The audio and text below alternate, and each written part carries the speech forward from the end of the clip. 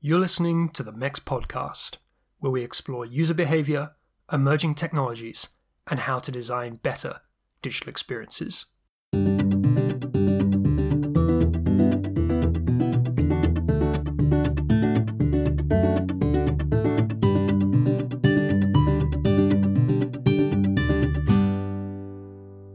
One of the areas that I think is problematic in design and in design thinking and design research is there's a lot of I, me. What do you personally need? What do you as an individual want? What do you desire? And how can I help you to get those things? And I'm quite interested in asking what we need. You know, what does it mean to be a community? What does it mean to go beyond the individual? Hello, I'm Marek Pawłowski, founder of MEX, and that was Dan Phillips asking some of the questions which, quite frankly, need to be asked and often are not asked if we want the research phases of human-centered design projects to reflect the needs and contribute more positively to something which feels like progress for big collective communities rather than just meeting the needs of individual consumers.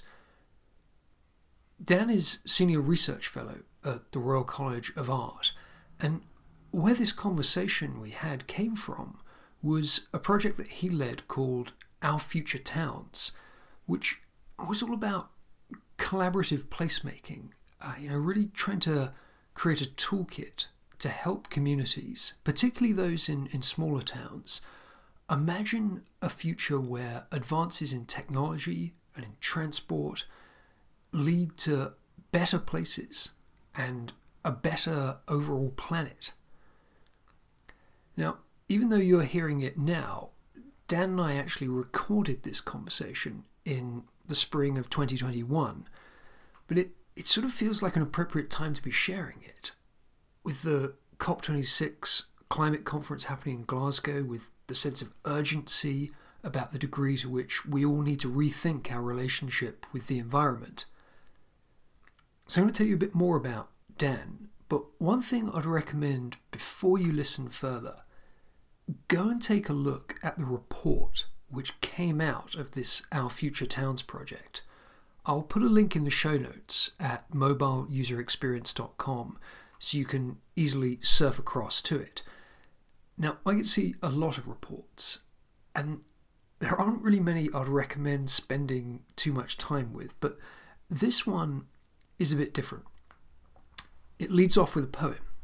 It contains books, which Dan describes as a sort of collaborative gift which he and his team made with the citizens of these three towns in very different parts of the UK, reflecting their hopes and their fears for an imagined future in which communications technology and the coming generation of new vehicles are all in service of their needs and the planet's needs. So Dan himself started his career as a sponsored undergraduate working with Ford Motor Company in the UK and in Germany. He's worked for huge engineering concerns like Arup and Buro Happold. He wrote a book, Eco-Friendly Homes, which is all about 30,000 copies. He's worked with big telecom companies like Orange. In many ways, it's a journey which is defined by its richness and its diversity. That's something we talk about in our discussion about Dan's respect for the power of the generalist, for integrated thinking, and this note of caution that he sounds over becoming too tied to a particular specialism and seeing that as the answer to all problems. The project itself caught my attention for a couple of reasons. So firstly, those poems.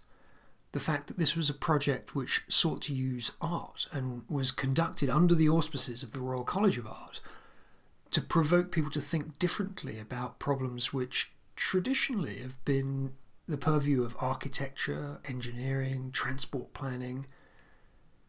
The second thing was the subtlety of the research approach, and we spend quite a bit of the conversation talking about that because, there was quite a lot that I just wanted to learn here about the ways that they worked with communities to listen, to engage them about feelings and beliefs, and use those to inform the creation of collaborative visions for the future, which just feel a lot more real, a lot more grounded than those which tend to result from the way a lot of companies, particularly in the tech industry, still approach their user research. So anyway, here it is, my conversation with Dan Phillips, Senior Research Fellow at the Royal College of Art. Hope you enjoy.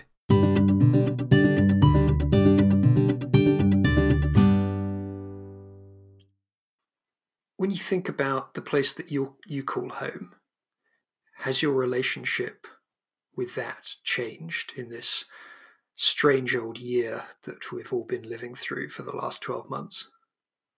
Yeah, I mean, I moved to this part of London because I wanted to be close to the Heath, which is a beautiful piece of green space near to the centre of London, and I wanted to be close to the centre of town, and I wanted to be close to work so that I could cycle to work, and I wanted to be close to friends. So all of those things are still there waiting, but I've probably become more connected to the Heath because it's the one thing that's still close by that you're allowed to go to. So that sort of connection to a piece of green space has changed and deepened. And it's deepened in some ways, but then I've lost something as well, because one of the things I love doing is I go swimming outdoors every day, come rain or shine. And the pond is currently closed. So I haven't been able to swim through the winter, which is what I normally do. That's pretty brave. Yeah. It's just practice. It's like everything in life, You start off thinking it's a silly thing to do, and then it becomes a habit, and then it becomes a joy, and then it becomes something that you just make part of your life. And actually, the only time I've been in a pond over the last 3 months is my wife bought a little puppy last year, and the puppy decided to go ice skating on one of the ponds when we had the frost, and she clambered out across the ice, and then where there was a hole, she obviously thought she'd have a drink, and then she fell in. So I had to go and break the ice to go and get her. A rescue mission. It's lucky you'd had all that training of winter swimming to harden you to the conditions. Yeah. And you know what? It didn't feel cold. It was surprising. So that's it. Unbeknownst to you, you've just been in training all those years. Yeah, exactly. Waiting for a dog to jump after. Yeah. So there's that. But obviously, the thing that London, gives people, apart from the convenience of being close to many things, is, this really rich culture and the opportunities to be part of something that's very vibrant and so many different people and ideas coming together. And that has not been replaced by technology. We try to watch things online or get involved in Zoom meetings with friends or whatever, and they just pale in significance to the physical world. And I think that's something that I hope many people have realized. And it's something that I think is one of my concerns with people specializing in certain fields and thinking that particular hammer they've got is the answer to all of the problems in the world, when actually, they're quite often not.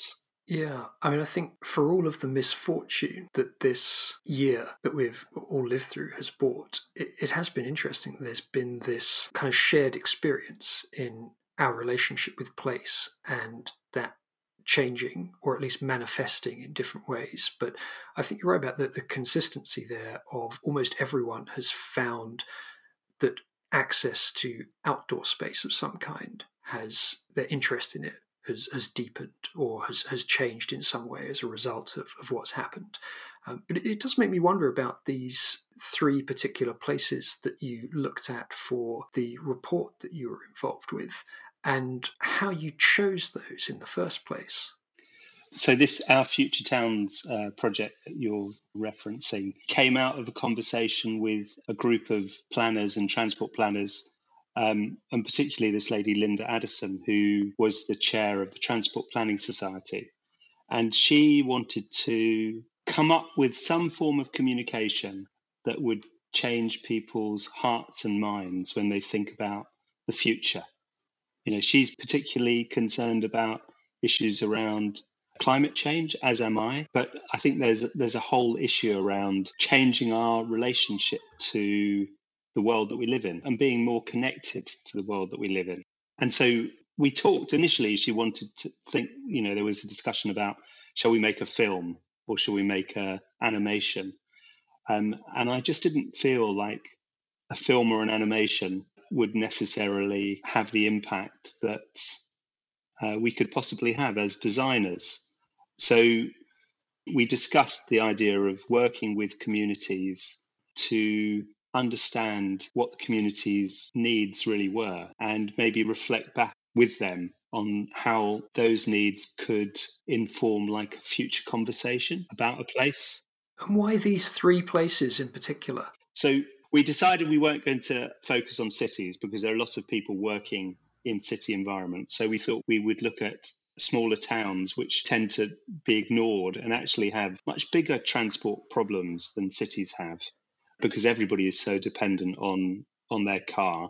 And small towns are also, losing a lot of their infrastructure, whether it's cultural, whether it's social, whether it's economic infrastructure, because it's all being put online and they don't have the resources to sort of come up with alternatives. So we basically connected with an organisation called the National Association of Local Councils, and we created a call to action. So we sent out a call through this association for any community leader who was interested in thinking about community well-being and thinking about the future of their towns. We sent it out and we got 20 different communities coming back to us. And then we did a sort of a very rough cut, scoring people on ambition, on interest in sustainability, on their geographic location, on various things. And it turned out that Haltwhistle in the north, Biggleswade in the Midlands, and Lyme Regis in the south sort of provided us with a range of places to talk to and with people who were interested in investigating how they could engage with the future. So that's where the 3 towns come. It's not rocket science, but it was a way of engaging with different places. And did you have a personal relationship with any of those places yourself before going into this? Nothing, no, not at all. Interesting. So you're starting from scratch. Yeah. With the way the report from this is structured, I found quite interesting that you have these different sort of sections or stages of the work that you report on, the first of which seems to have been, I guess, what you'd broadly call the listening stage, as one might expect by something which is intended to reflect people's experience and involve all these different stakeholders. But I'm curious, although that's quite a well-known path, if you like, to go down with creating something like this, I guess everyone's interpretation of what to really listen to stakeholders means can be quite different. How was it for you with this particular report? What did it mean to listen to those communities in those different places? Yeah, well, I think this comes to the heart of the problem, that listening all depends on who you ask, how you ask, and what you ask. And all of those things are important to listening, as well as sort of the way in which you frame the whole idea. So what we were trying to do is engage with people's philosophies and emotions, as well as some of their knowledge about their towns, about themselves, about their community, about how they get around, about their beliefs in the future. And we were trying to sort of just understand the heartbeat of a community rather than the sort of noise that you often get when people talk about the local plan or the neighborhood plan. It all becomes like an argument about I don't like those people, I need this, I want this, I don't like that. And it didn't seem to us to be a very useful way to talk about the future, or to even engage with people to think about the future. So we wanted to ask questions like, what makes you smile? What made you optimistic during lockdown? What made you pessimistic during lockdown? What are your special skills that you could give to your community? What in your community is holding you back or holding your community back? And it's that sort of range of questions that provided quite a rich set of responses. Now, in reality, we did it during the middle of lockdown last summer. So it wasn't really the ideal time to really deeply engage with people, because we could have set up a market stall and we could have spent time in schools with school children, and we could have spent time in different places to listen to different people's perspectives. And we had to rely a bit on technology, which I think was slightly problematic. But one of the things that I think we find in a lot of design work is that it's good to give people time to think at their own pace and respond in their own way. So often when we run discovery workshops, we say to people, write down your thoughts, make a few notes before sharing them. So we were just trying to extend that metaphor into the community, and to reach as many people as we could in a relatively short period of time. And don't forget, we were really doing this as a prototype and as a provocation. We weren't trying to formally help a town create a vision for the future in 3 months, because it wasn't enough time. How do you think doing something like this under the auspices of an organisation like the RCA, the Royal College of Art, influences, the way in which you go about it and the way in which people engage with it? Because I suppose quite a few of the things that you have been exploring here, or that work like this might go on to influence, might be more readily associated with transport or the built environment, things which possibly wouldn't immediately spring to mind when you think of an organisation like the RCA, although I can see the clear link there, and particularly in the way in which you describe its relationship to people's personal philosophies and emotions. But I'm curious how that sort of manifested, both in the way you thought about how you're going to plan that discovery work, and in the way that the participants that you had from the 3 towns responded to it. I think it does help to have the RCA as a label, or as a sort of holder for a conversation, because we're not going in with an agenda that is about the solution or is about a particular component of a community. And that's the great thing about art as a word, is it can be about anything, and it can engage many people. I think the communities we're working with are not people who knew what the Royal College of Art was. So whilst it was nice, it wasn't like, oh, I must get involved because it's the Royal College of Art. We couldn't capture everyone involved in the community. In fact, there are a lot of people who are still disinterested. So there are pros and cons. Does that answer what you're looking to understand? It does. I think I'm just overall quite intrigued by particularly that first stage of the work, because it seems so formative to obviously what you were then able to go and do with what you learnt from that listening phase. And clearly there was going to be a lot of that which flowed directly from the quality of how people engaged with it.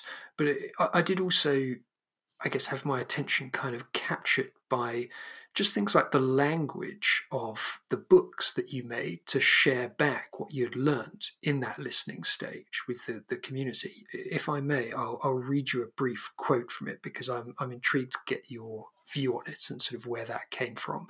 So this was the one that you made for the community in Lyme Regis. And it comes from an interesting perspective, because you say, we work for the community as healthcare workers, teachers, and sustainable thinkers. We moved for the scenery, for the great coastal views. We grew up here and discovered that we loved the outdoors and the nature on our doorstep. So what comes across very strongly to me, someone who has myself been involved in doing various user research projects over the years, that this is not coming across as a booklet which has been written by you, Dan, the researcher. This is very clearly a document which is intended to come across as being written by the community itself, and is all about the community itself.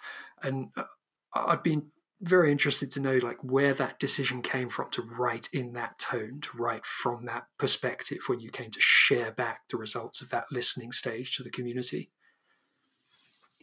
Well, it came from, the original sort of call to action, which was ask people to imagine our future together. So it came from really the framing of the whole project was we want to understand what a people as a community might be.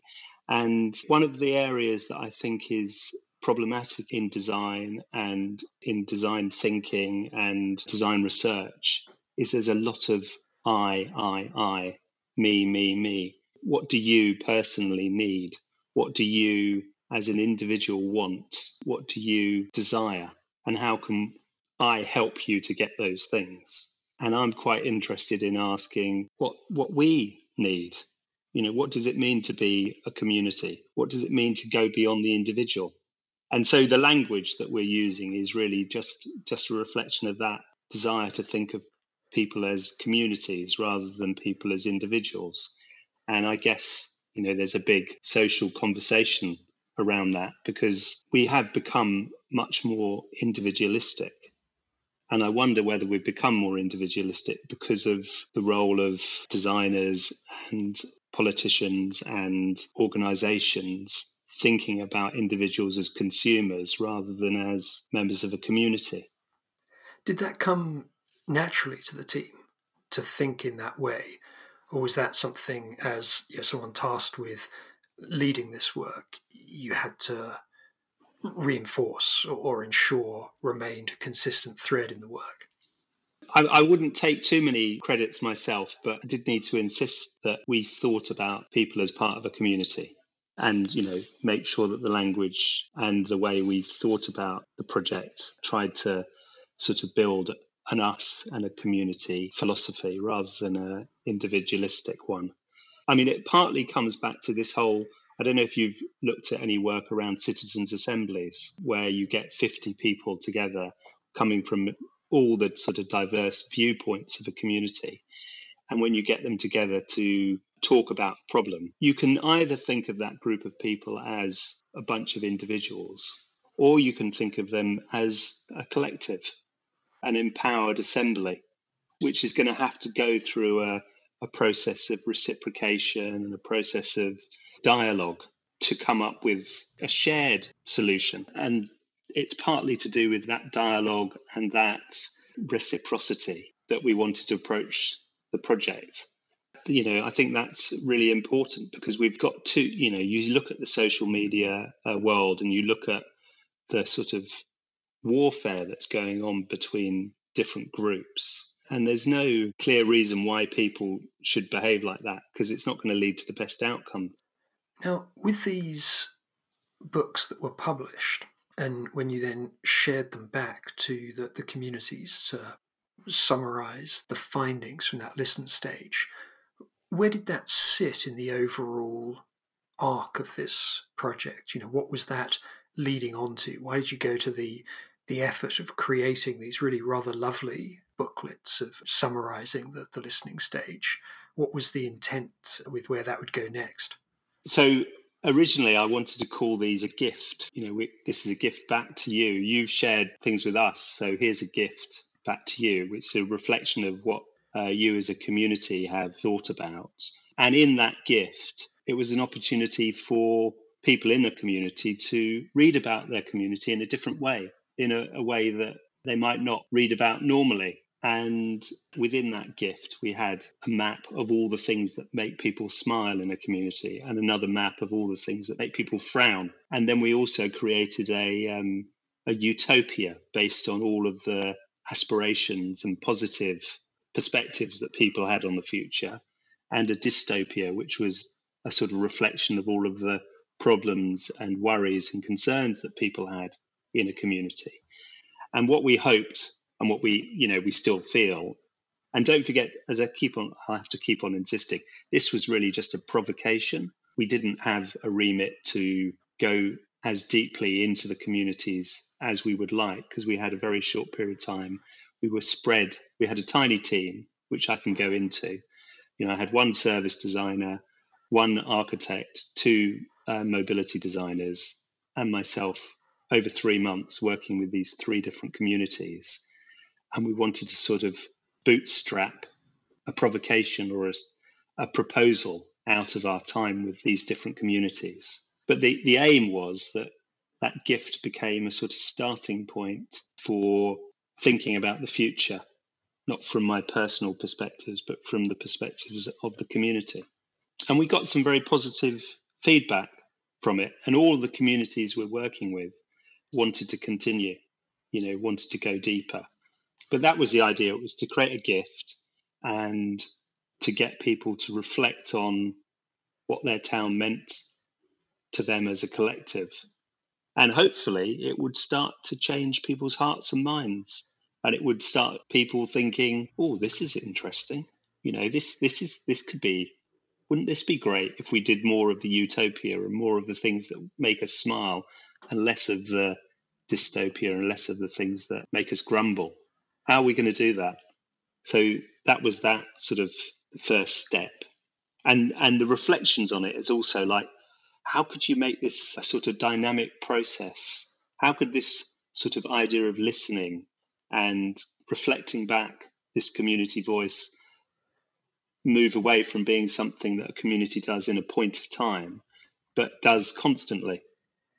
And as new people join a community or leave, maybe that voice changes, or maybe it's a good way of sort of getting to know where you're moving to. Or even, that underneath it, there could be like a social network, or there could be a set of organizations. I think the whole problem with like policy making and the technocratic approach to local plans is that it's not about the community, it's about a process. So we were thinking, how could this be a living thing? Does that make sense?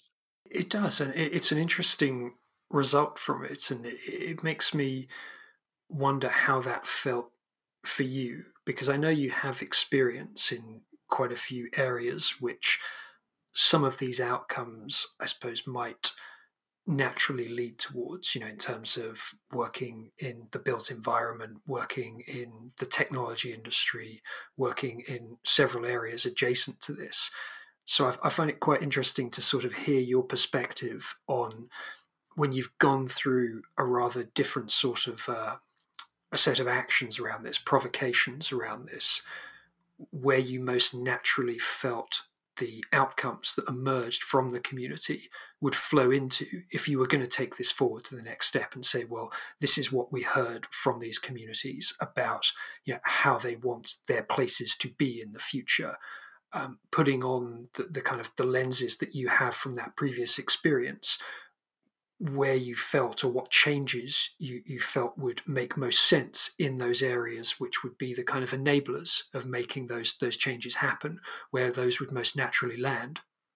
Yeah, that's another, that goes back to the comment about, I don't know if I made it in this or in a previous conversation, but, there are lots of people in design or in the world with a speciality, and they all think that, their speciality, their hammer is the answer to this systemic challenge.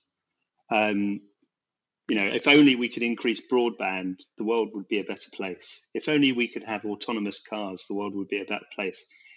If only people could go and work in a community centre, the world would be a better place.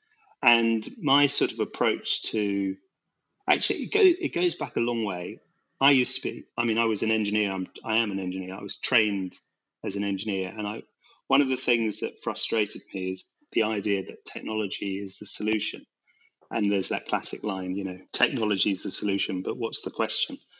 And I think that the big solution is changing the place, changing the people, changing the technology, changing the environment, changing everything together in a systemic way. So I think we need to have much more of a systemic approach. And our big problem in society is we have a lot of silos. So we have specialists in healthcare, or we have specialists in education, or we have specialists in transportation, or we have specialists in the built environment. And they're all beating their own particular drum, but they're not sort of thinking about how could you synthesize all of these things together. So my answer to the question of what are the enablers, I think it's got to be, how do you create that synthesis in a community. The best thing is it revolves around the people in the community rather than being an external force that says the answer is a new byway or highway or bypass or bus service.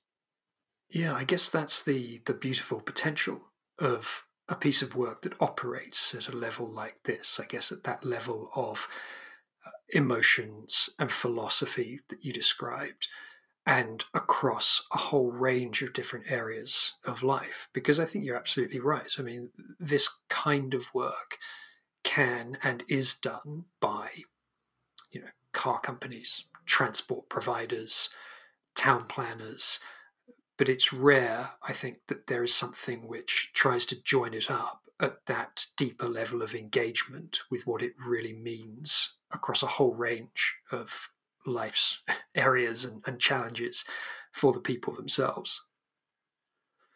Yeah, and actually, one of the interesting things that came out of the sort of listening phase was when you ask people what they worried about when they thought about the future, 80% worried about the economy, 80% worried about the environment, 80%, this is rough, worried about social issues like inclusion or health. But there were less people worried about political differences and technology. I think that, politicians like the idea that politics is going to, everybody's going to join their club, or politics is going to be the solution through, I don't know, the ballot box. But actually, I think most people in most communities really want their community to thrive, and they want to deal with the problems that they face together. And that came through in all of the research, that they really thought that the answers would come out of the community and not come out of one particular political party or one particular technology. Can you tell me a little bit about the poetry? Because I think when I think back to my personal relationship to this work, that was probably what caught my attention first about this and created that little hook of interest, which made me think, this looks a little bit different. This is probably something that, having seen probably a number of things, over the last year or so, which touch on different areas of this that I may not have given as much attention to, that was the thing which hooked my attention and thought, what role is poetry playing in something which you could put the lens of transport or future technologies or planning around, and yet here we have poetry being used as a tool within it. And I must admit that was probably the thing which got me to click through and read more about it in the first place. So I'm intrigued by where that came from. Well, I've always liked a little bit of poetry. I'm not an expert in poetry at all, so I don't expect me to list off my 20 favorite poets or anything like that. But there was a line that I had in my head, and I actually wanted to get this the poet laureate Simon Armitage to write a poem for this project. And the line that was in my head is, we don't make postcards of our towns anymore. And I know that's not a poem because it's only one line, but it is this sort of idea that words and poetry can sort of point to things that make us think more deeply about an issue. So we don't make postcards of our towns anymore. Anyway, I ended up putting Simon Armitage's poem that he wrote, I think with some support from British Telecom last year, in response to everybody being locked down. And I've used poems in previous projects. So I think I mentioned to you earlier about this project we did on driverless futures. And there was a poem. Well, the Driverless Futures project also had utopias and dystopias in it. And we had this exhibition at the London Transport Museum when we were trying to engage more people in what's a driverless future. And I used a poem by a writer called Richard Brautigan. And I think probably everybody knows lots of people might know the The title of the poem is All Watched Over by Machines of Loving Grace. And the poem goes something like, I like to think it has to be a cybernetic ecology where man is freed of all his labours, returned to his mammal brothers and sisters, and all watched over by machines of loving grace. And I just think there's something really interesting in a poem like that points to both the sort of utopian and dystopian future. The fact that being watched over by machines is like Big Brother, but machines of loving grace, what would a loving grace operating system look like? And I did actually do some research around that. And apparently there was a loving grace operating system set up by some company in the 70s in California. I think that, there's just something interesting about poems in bringing ideas to life in different ways. And the fact that it piqued your interest is obviously a proof that it's a valuable thing to add to a project. For sure. I think if you can engage people in that way, it opens up a range of outcomes from work like this, which simply might not be possible otherwise. And of course, that's not necessarily something which is always desirable when you're going through a process of user research and co-creation with the people that you're working with. Sometimes you're after some quite specific outcomes there, where maybe you want people to respond directly to some quite specific changes in a product or in a service that they're being offered. But I think when you're trying to do something which is imagining things which by definition perhaps don't yet exist, then unless you can engage in that different way, it's going to be quite hard to access those. So it strikes me as quite an interesting, I hate to use the term really in relation to something like poetry, but in a way it is a tool in the toolbox which opens up some possibilities that you might not otherwise be able to tap into. Yeah, I think there's so much reliance on quantity, isn't there? Quantitative analysis. And we surveyed 500 people and 25% said X and 73% said Y, and therefore we're going to do Y. But there might have been something really interesting in the 25% of people who said X, and we've lost it because we've done it all through quantitative analysis.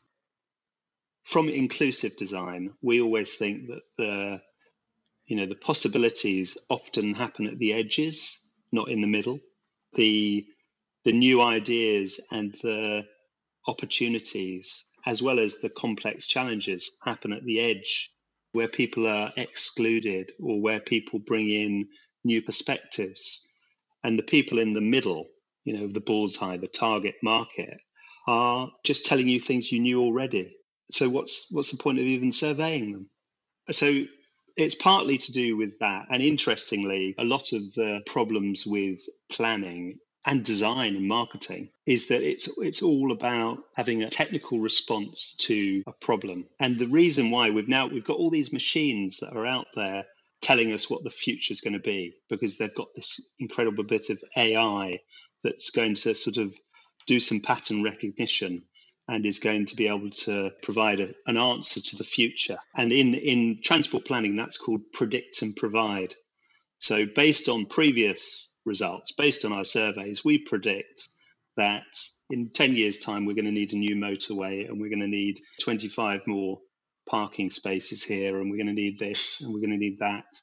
And it's apparently all come out of this wonderful piece of quantitative analysis and complex algorithms. But is predict and provide the best way of developing a vision for the future?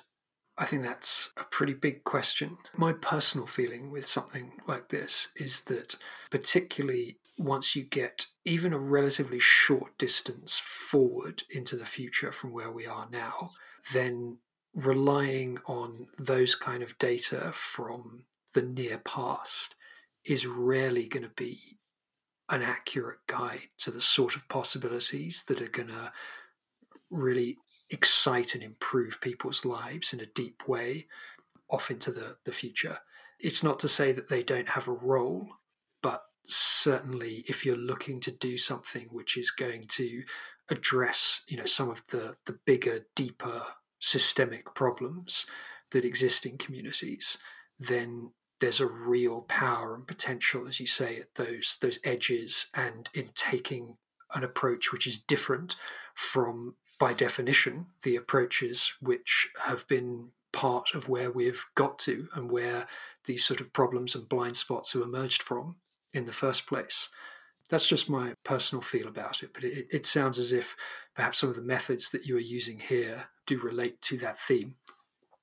Yeah, I hope so. There's always work to be done in terms of sort of refining how we develop the future. But I'm pretty sure that predict and provide is not a good solution. And I also think that the whole creative destruction and winner takes all sort of approach that comes out of sort of market-based philosophies is also highly problematic. So either way, we're going to have to come up with a better approach, and this might help. We'll see.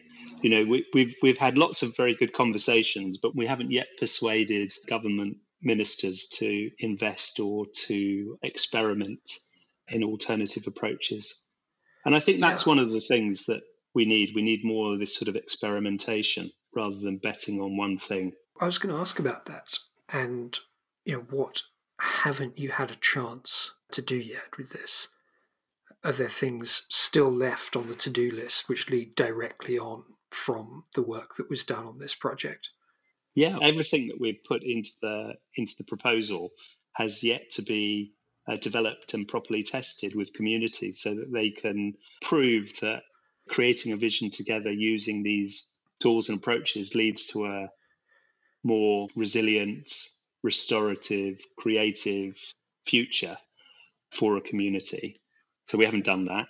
We haven't built a platform that anybody could engage with so that, wherever you were in the UK or even abroad, you could use a set of tools. Here they are, make your own version of it. Go to GitHub and make your own copy for your town and run it on your own without help of designers from the RCA, but do it yourself. And then there's a whole sort of capacity and capability building. If this approach really did work with 4 towns and we built tools that any community could use, what would be like the way to build a learning community around this approach so that it doesn't just sort of disappear into yet another toolbox? And how many toolboxes are there out there that sit on a shelf effectively because they're not utilized effectively and they haven't built a community of use around them? And that's a very big challenge. What would the GitHub for building future communities be? And why doesn't it exist? Why have we got a platform for helping developers to sort of open source code, but we haven't got a platform to help communities develop their futures together? Possibly almost 2 problems which go hand in hand there. As you say, there's the challenge around, can you get a set of tools and platform like that out there in the public domain and encourage people to use them? But then having the proof points, having the stories which inspire people about how they've been used and how that led to tangible change in those communities is going to be the very thing which spurs their further usage. I mean, when you think about the sort of the near-term possibilities for this, and if you were going to put another 3 months into continuing this work or another 6 months into continuing this work, what's your gut feel as to where you would focus that attention first if you were going to try to make progress in those areas? What we're trying to do at the moment is get a community of interested parties to fund that next step. And for us, it is like we've got 3 communities who've already said that they do want to develop a vision and they do want to test these tools. So could we work with them? We've had other places around the UK who've expressed interest as well. So should we be doing more working with more places? Does that help? Or is it better for us to focus on one place and put all of our effort into one situation? And I think from a sort of design perspective, I think working with one place would be easier. But from a sort of having an impact and maybe building more momentum, I think working with more places would be more valuable. But we've had conversations with Department for Transport, with the Ministry for Housing. We've had conversations with a lot of the stakeholders, people like Living Streets, Sustrans, And then we've had some meetings with some overseas engineers and developers who are interested. And I think it's one of those things. We don't particularly want to build a new business, so we don't really want to treat this as a startup, which would take us down a particular route. But we're conscious that a lot of sort of that growth could come from being a startup, or at least being a sort of social enterprise, rather than being an academic institution. So we might have to go down a bit more of the social entrepreneur route if we can't get the funding another way. Well, it's an engaging and provocative piece of work, and I hope whatever path you end up going down with it in the future, it continues in some way, because I think there's a great contribution that it can make. There was one final thing that I wanted to ask you about, Dan, and I guess it's perhaps a little bit of a reflection on your own career journey, and that having had the opportunity now to work in quite a few different industries over the years, and more recently working on projects like this, which take that systemic approach spanning a range of different life areas. I'm just wondering, where you see your future efforts best invested, and if you could describe the overall goal that you feel you're working towards through those different channels that you've engaged with over the years. Where does this sit in that sort of goal towards, by the time you come to retirement, what you hope to have contributed to the world? I think the big opportunities for society, and something that I'm very interested in doing and contributing towards, is a real merging of thinking and skills and approaches around well-being and sustainability from an environmental perspective, and how tools and technologies need to enable those things. That if they don't enable well-being and sustainability, then they're not a tool. They're not a technology. They're snake oil. They're just a waste of time and effort. And the more that we, as people working collaboratively, recognize that we need to have this dual focus on well-being and environmental resilience and restoration, and the more that we can put our efforts into those things, the better sort of outcome we will have. And when I talk about well-being, I am thinking about community well-being, not individuals being, the best. And that's another trouble, that we've got so much effort being focused on individuals. So I think this point of how do we help communities to think about community well-being, community sustainability, rather than think about my individual success or even my company's individual success. There's a lot of the conversations we have with the communities we've worked with is all about, like, how can we do this? How can we be more collaborative? How can we be, rather than thinking that it's my town or your town, and one succeeds and the other fails, how can we help each other to develop together? And that was one of the projects we worked on, was thinking about social cohesion and the idea of togetherness as such an important part of social cohesion and such an important part of the future.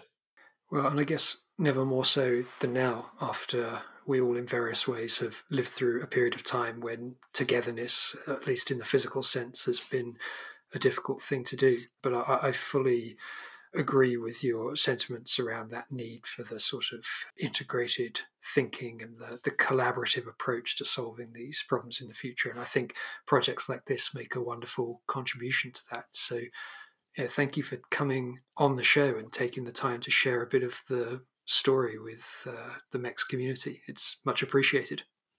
Yeah, very kind of you to ask me, Marek. And it would be interesting to hear from anybody who's listening. And, they can look up our Future Towns RCA and download the report and hopefully get in touch or use some of the findings. Absolutely. We'll make sure there's a link in the show notes so that you can check all of that out, and details to get in touch with Dan and his team to continue the conversation. Great. Thank you very much, Marek.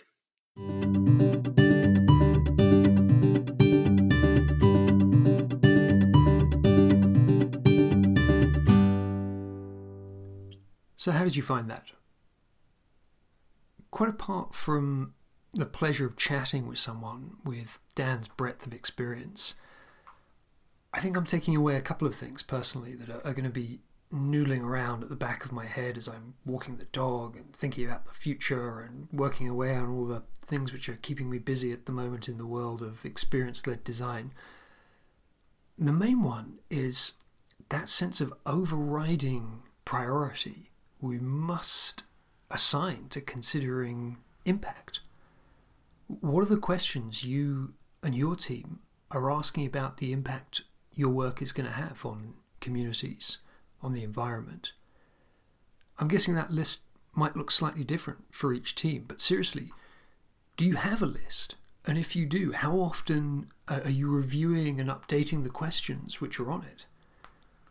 And the other really powerful thing, which is going to stick with me, is how we must remind ourselves constantly to embrace the wonderful, raw, sometimes uncomfortable discoveries that lie at the edge of design research. Truly, that, I think, is where the magic happens, as Dan alluded. We already kind of know what's being said in the middle, so let's go off and search out something unexpected. I'll be back soon. Sooner, I hope, than I've been managing of late with another episode. But for now, don't forget to check out the show notes at mobileuserexperience.com, where you'll find links to everything that Dan and I talked about, including the report itself. Thanks for listening. Goodbye.